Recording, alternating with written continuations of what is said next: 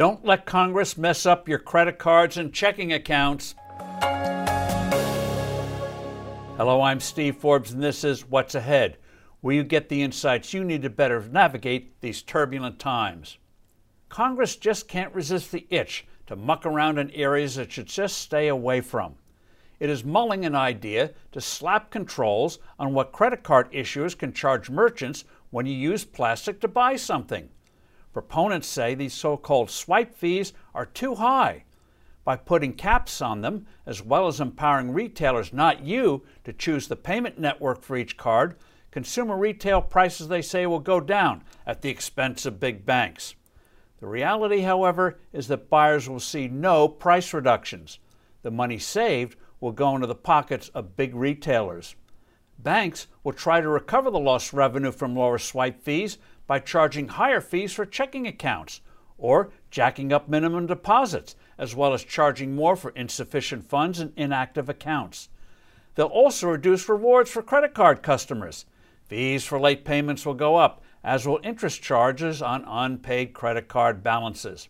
In short, big merchants will get extra money at the expense of banks and credit card customers.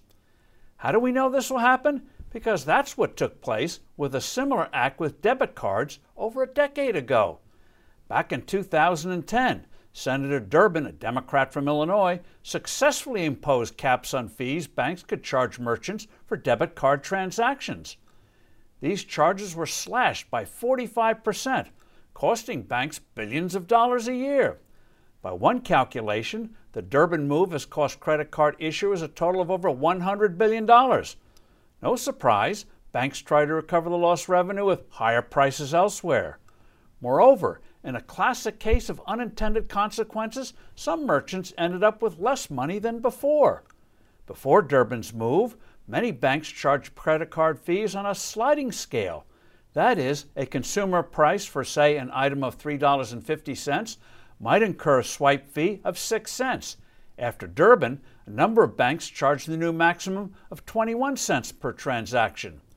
Under the new proposal, in addition to caps on credit card swipe fees, merchants could choose a payments network other than the one used by your credit card.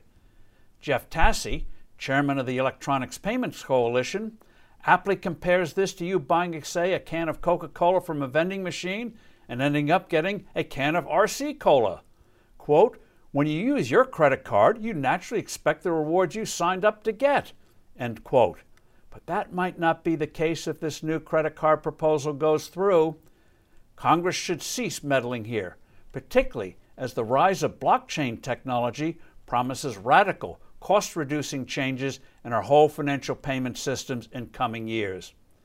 I'm Steve Forbes. Thanks for listening. Do send in your comments and suggestions, and I look forward to being with you soon again.